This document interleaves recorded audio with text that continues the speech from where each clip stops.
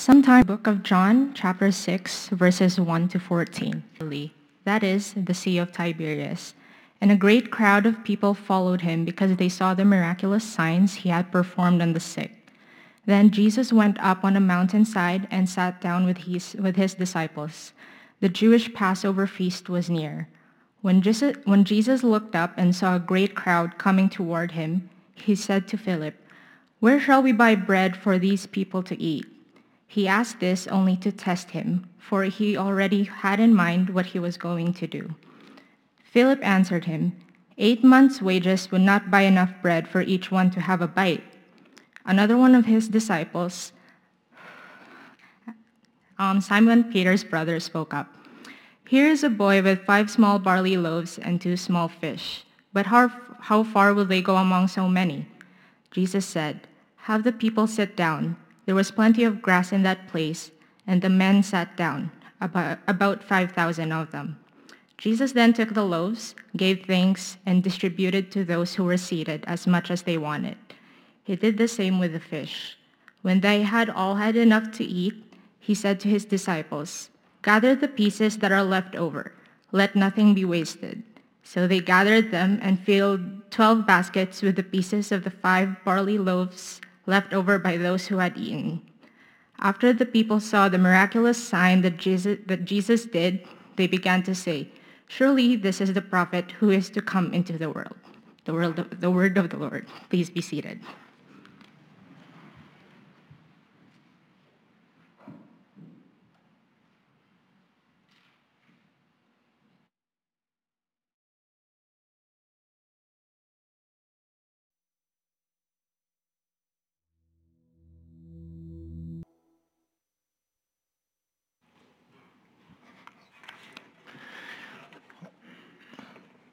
Last week, I introduced this topic of stewardship and said we were beginning a conversation as a church about how we can steward the things that God gives us. And after service, there's a number of you that were had that conversation with me in terms of what does that look like? What is the application? What about this? What about that?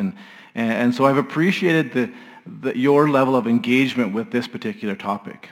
And would ask that you continue to do that. And I'll be transparent here that this series of messages has been challenging for me to write.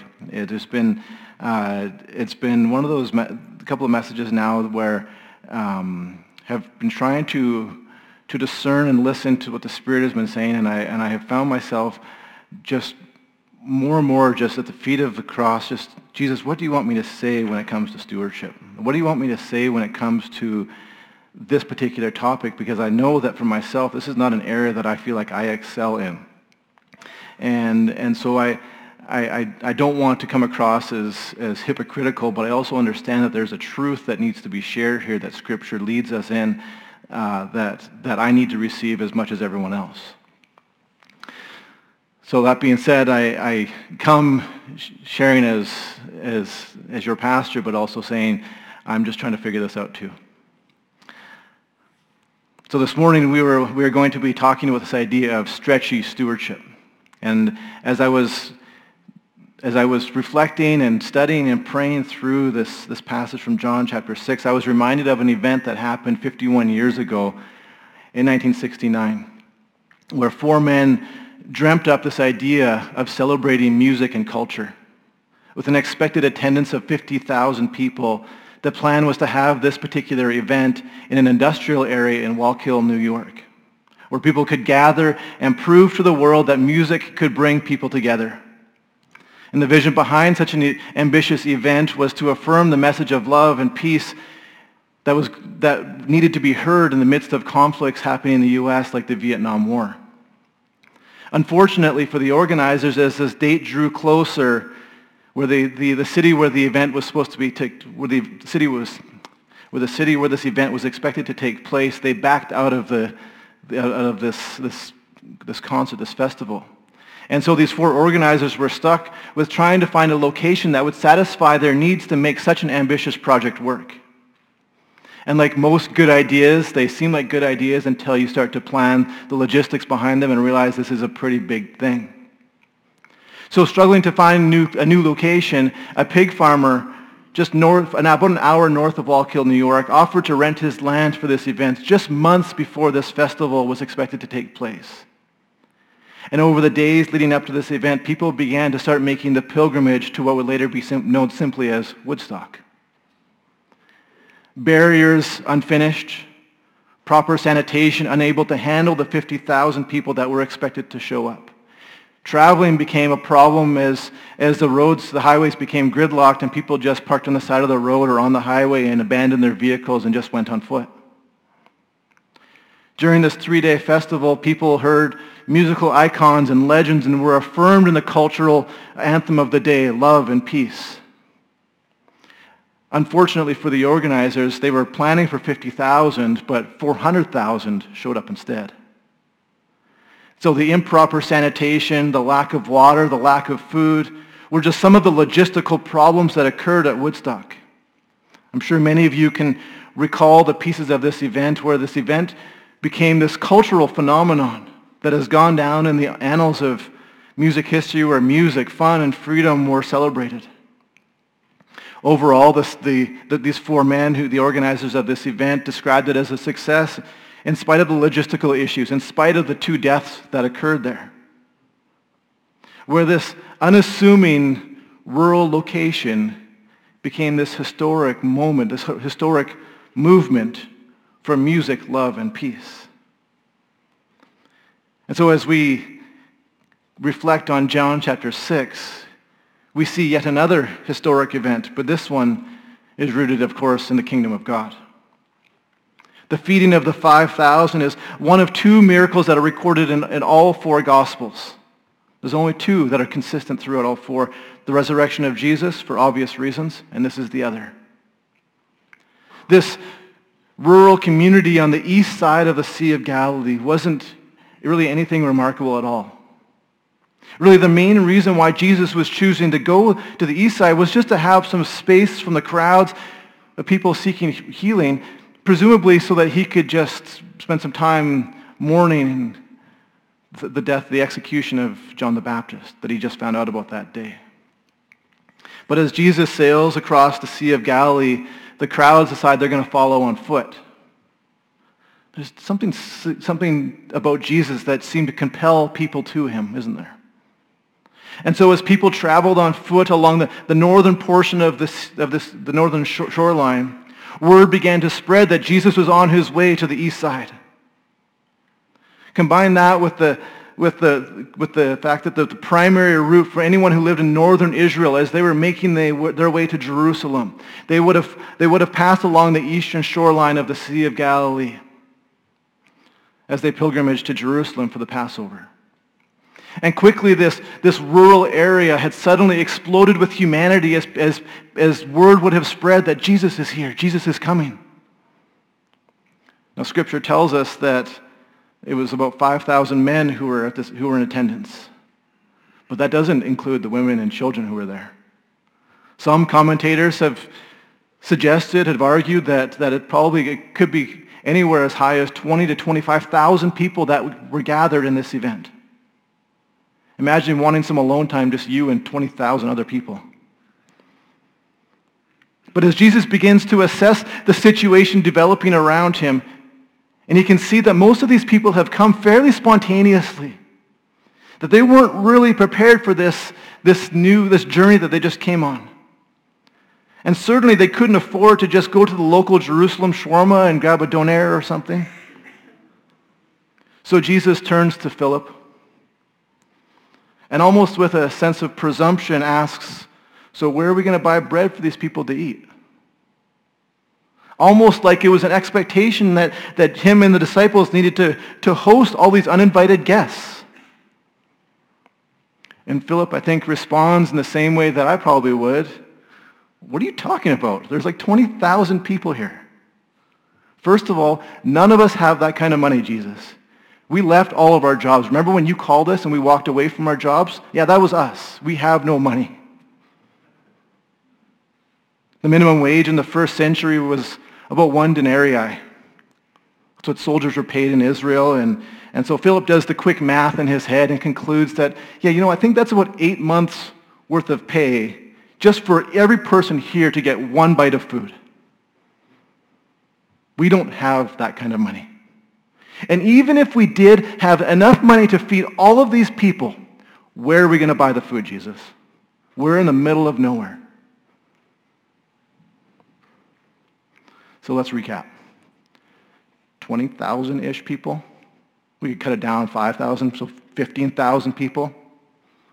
No food, no money, and here's Jesus. Hey guys, let's feed them. And it's here where I think three things occur as we consider this idea, this conversation of stewardship. One, it stretches the people involved. It stretches us. This idea of feeding potentially 20,000 people with 5 loaves and 2 fish is uncomfortably impossible. 2, it stretches the faith of those involved. Because where we are lacking, God fills the gaps with his grace and does miraculous things. And lastly, it stretches God's kingdom, where the miraculous power of God is revealed in a profound way and the borders of God's kingdom are stretched open wider. It stretches us, stretches our faith, and stretches the kingdom. Now, the pragmatic nature in me would see this situation fairly similarly to Philip. I think many of us would. Where we see this seemingly absurd plan that Jesus has just proposed and think there's no possible way that this could happen. Because one of the things that we're really good at, one of the things I'm really good at, I think we see this throughout Scripture as well, is that our human nature is that as soon as God proposes something, immediately we doubt ourselves. Immediately we doubt our capabilities, and immediately we doubt our God. And we can see that throughout Scripture. We can look at Moses, where God calls him to lead the Israelites to the promised land, and he says, I can't lead the Israelites into the promised land. I've got a speaking problem. I can't do that.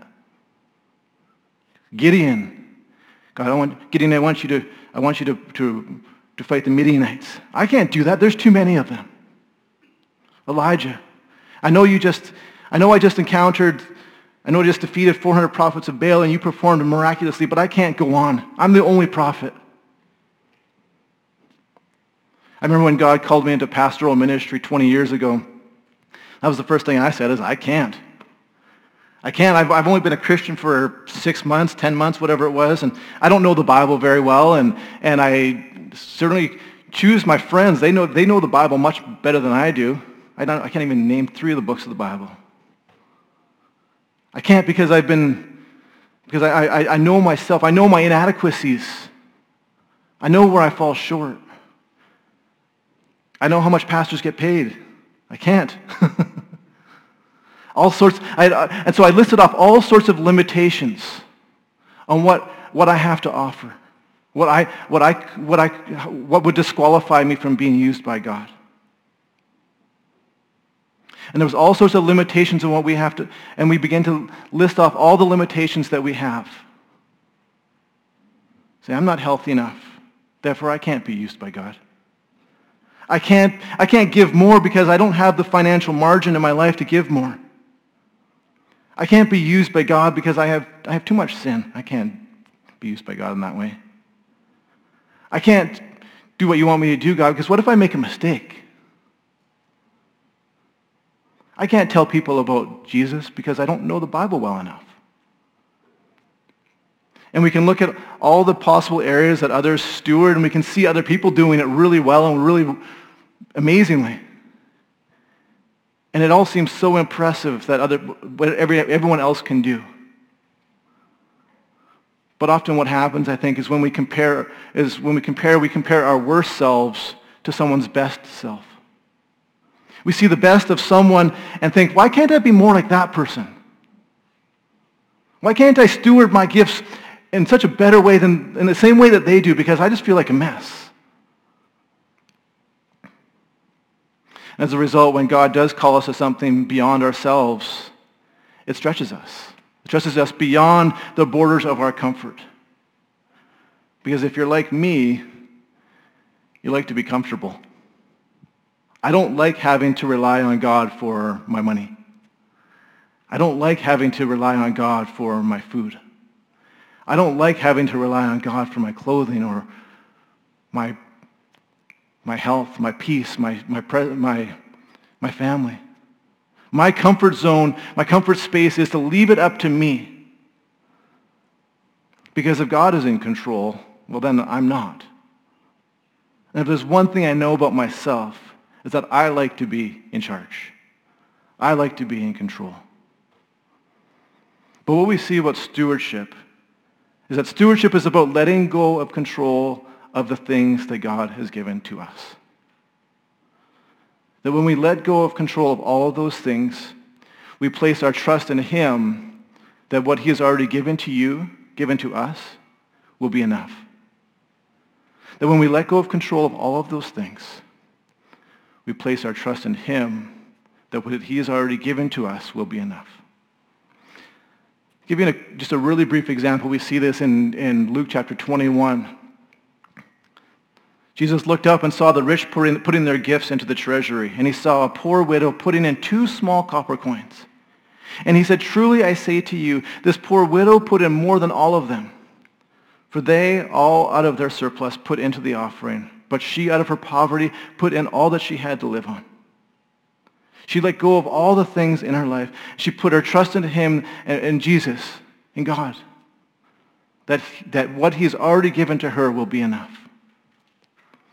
Stewardship, though, isn't about managing what other people have. Instead, it's about managing what God has given you, big or small, and being faithful with what he has asked you to do with it. Let me say that again. Stewardship isn't about managing what other people have. It's about managing what God has given you and being faithful with what he has asked you to do with it. Because it's in our weakness. It's in our limitations that he is strong. That what we have to offer is enough. Because the reality is that all of us are lacking in some form or fashion. But it's what you do with your limitations that is what matters. Stewardship stretches us. And as quickly as Philip says, "We can't do that, Jesus," Andrew enters into the conversation, who somehow, out of the 20,000-ish people that are there, has found this one boy who has 5 barley loaves and 2 small fish. Now, barley loaves would have been, fairly comparable to this size, not like the loaves of bread that we see at the grocery store, but more like a kind of a pita kind of thing. Instead, it was more like a wafer cookie, and it was typical for someone who came from a lower income.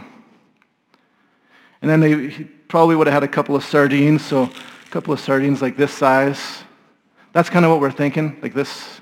They weren't frozen though, but they were pickled. No one's going to want to shake hands with me after now. And he says, this is all we have, Jesus. What are we going to do with this? This is all we have. Now, if I stood here this morning and said, "Hey, guess what, Thornhill Church? We got lunch served after church here. And this is what it is. 5 loaves, 2 fish." Most of you would say that's ridiculous. There's no way that all of what you have here is going to feed everyone here. Nor would you probably be all that excited about this. Common sense shows us that, doesn't it? And I think that's the challenge we have with stewardship. That what we see here is that stewardship stretches us, and it forces us to stretch our faith in him as well. Because stewarding what we have isn't about always what makes sense. It's about being faithful to the areas of our lives that he has given us to bring glory to him. Can you imagine the conversation that would have occurred in this particular event where the disciples are wandering through the crowd kind of exasperated and just feeling like, Jesus is doing something crazy again. And they're wandering around and saying, all of you are here. We got to feed you, I guess. Any of you have any money we could use to buy some food? There's silence. And they ask, okay, well, no one's got any money to help us out. Maybe, does anyone have any food that you'd be willing to share? For whatever reason, no one offers. Maybe they'd already eaten their food earlier in their travels, and this trip had gone longer than expected. Maybe they had food, but some of them had to carry on to Jerusalem, so they were just keeping it for themselves. Nonetheless, as they're wandering through this crowd, and does anyone have anything? This little boy puts up his hand and says, I've got something. My mom packed me some lunch, and so, I know it's not much, but would this help? I think the boy here shows more faith in this moment than I think I do when it comes to the areas of stewardship. More faith than Philip, certainly. Where this boy understood that what he had wasn't much. But what he had, he was going to be generous with it. He understood that what he had wasn't much.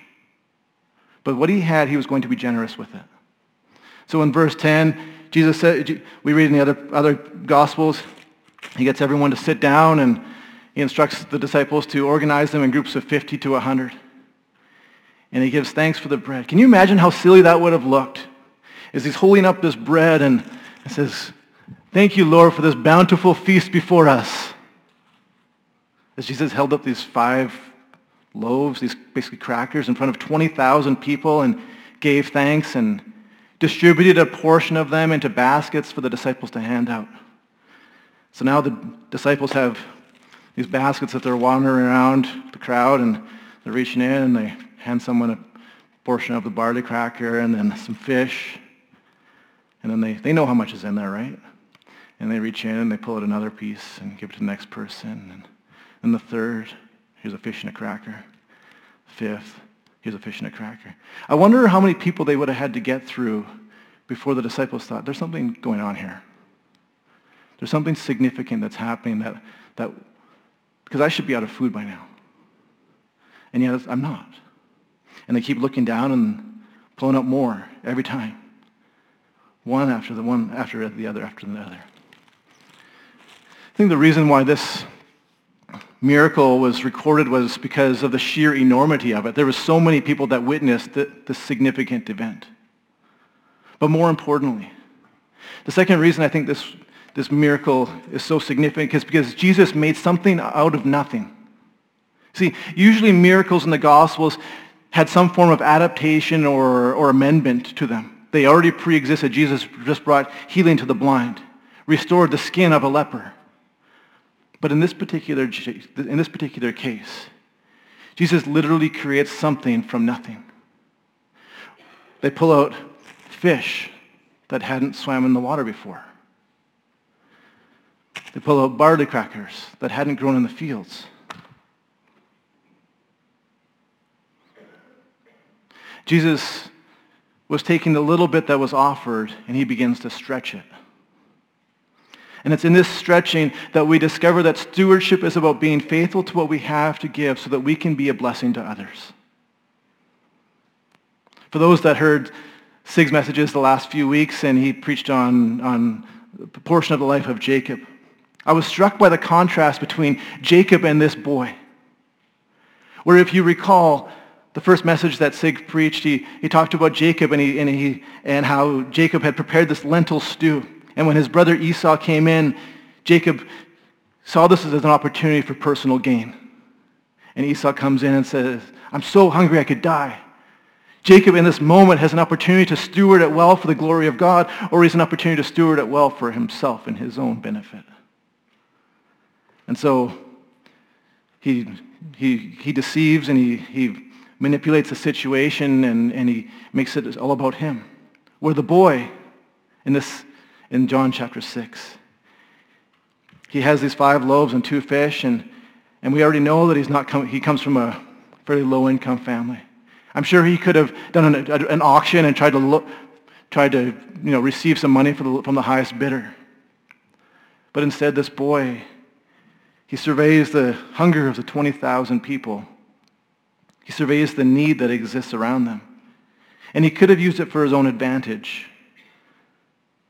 But instead he chooses to use it for God's purposes over his own.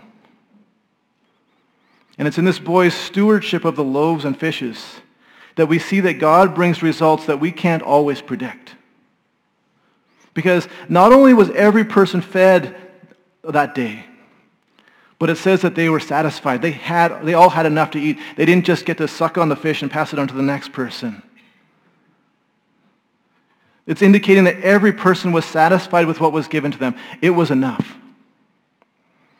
And what the disciples discover about the 20,000 people that are fed is that not only was there enough for everyone there, but that there was an abundance left over. Enough to fill the basket for each one of the people who doubted him, the 12 disciples.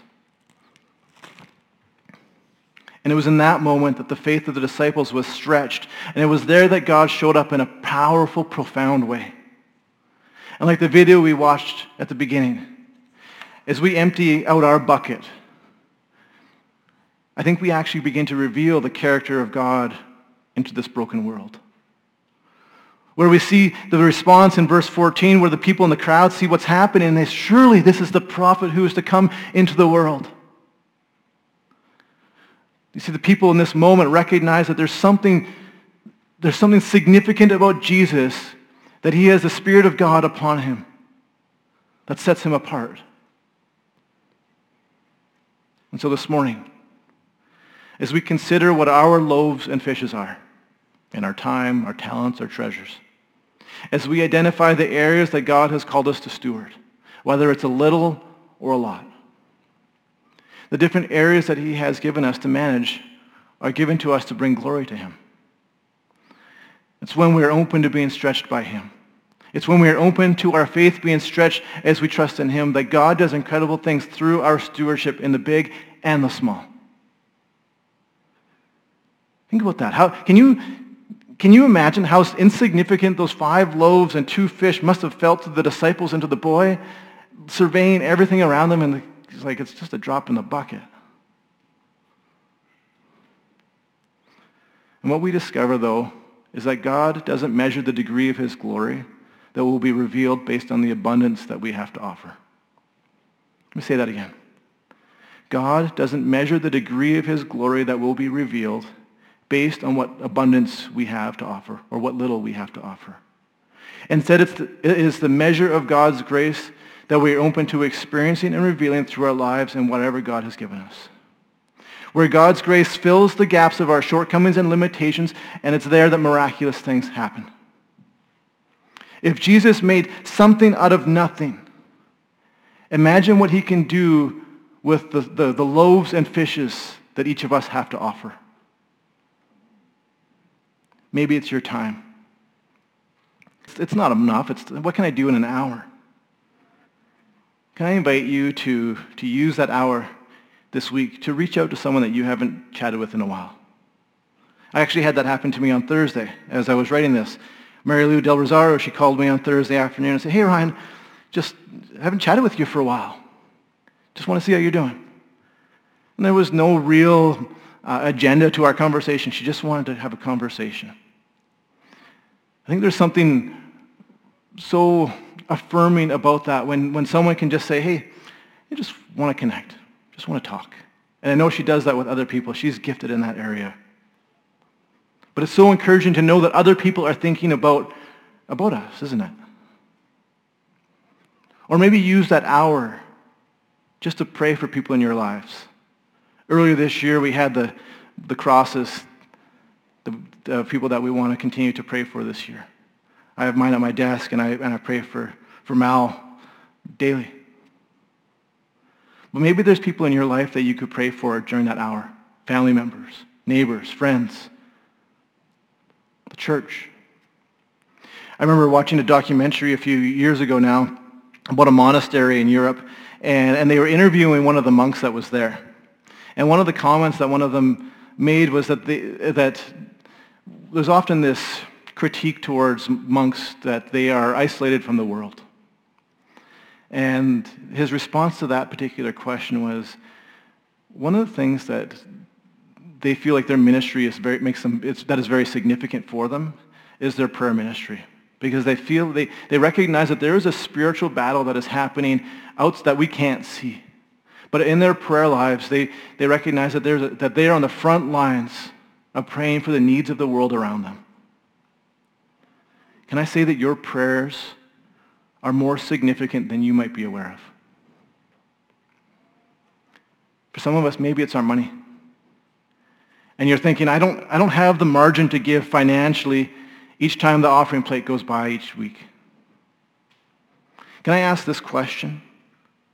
This is a question that our family's been wrestling with and considering and responding to. Is the margin that we're facing, the lack of margin that we're facing, is it self-induced, or is it just part of the reality that we're in? And so for us, we've had to really, as a family, we've had to really recognize that, you know what, there's some things that some decisions that we've made financially that are causing us to have some tighter margin than we need to. And so we want to be better stewards as a family in that area. Maybe that's the conversation you need to have as well. But can I encourage you to make a commitment to give something each week in the offering plate? Just, maybe for some of us, it's just a 1% increase from what it was before. Maybe it's just 1%, and it feels like this fish is a whale when you say 1%. But can we just see what God does with it and with you? For maybe some of us, it's your talents. And you're thinking, I've only been a Christian for a short while, or I'm new to this church. I don't really know anyone. I don't know the Bible well enough. I don't know what I'm doing. Can I just tell you, we have all kinds of areas in our church that we would love to plug you in to serve, plug you in to get connected. I'd love to chat with you about that afterwards. But in whatever area that we steward, that as we give what God has given us to steward, I think three things will happen. One, that God will stretch us beyond what we think we can go.